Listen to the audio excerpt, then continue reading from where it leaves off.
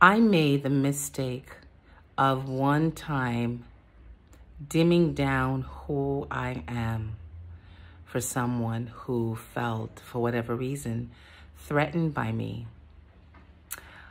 I played down my personality, my skills, my knowledge. I kept quiet. I was very reserved in her presence. I couldn't be myself. At that time, I felt I should not be myself around this individual because I don't want to make her feel any more uncomfortable than she is. Then I realized that's got nothing to do with you, girl. That's not your issue.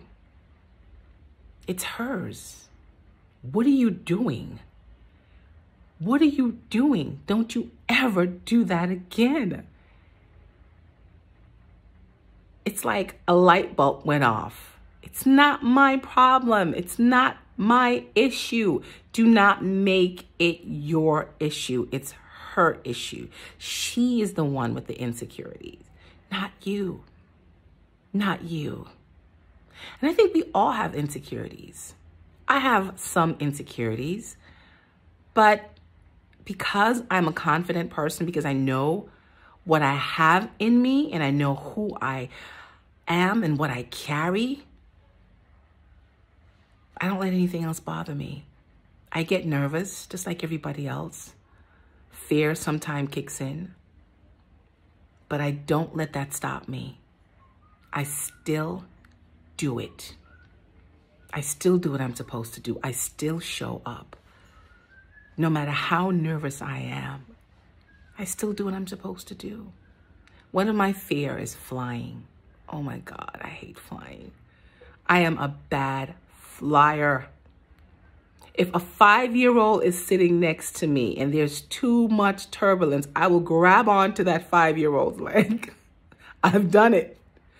I am a bad flyer, but I do not let that stop me from going where I need to go, from showing up where I need to show up, and for getting there on time, and for not letting people down, and most of all, for not letting myself down, because I know people are relying on me. People are relying on you. You are the answer to someone's prayers. Don't ever dim who you are to please anyone. And do not allow your insecurities or your fear to stop you, hinder you, prevent you from doing what you're supposed to do. Do that, what you're supposed to do. Don't let anyone intimidate you, make you feel threatened, make you feel like you're not good enough or smart enough. Don't ever let them put that on you. That's their issue. That's their problem, not yours. Shalom.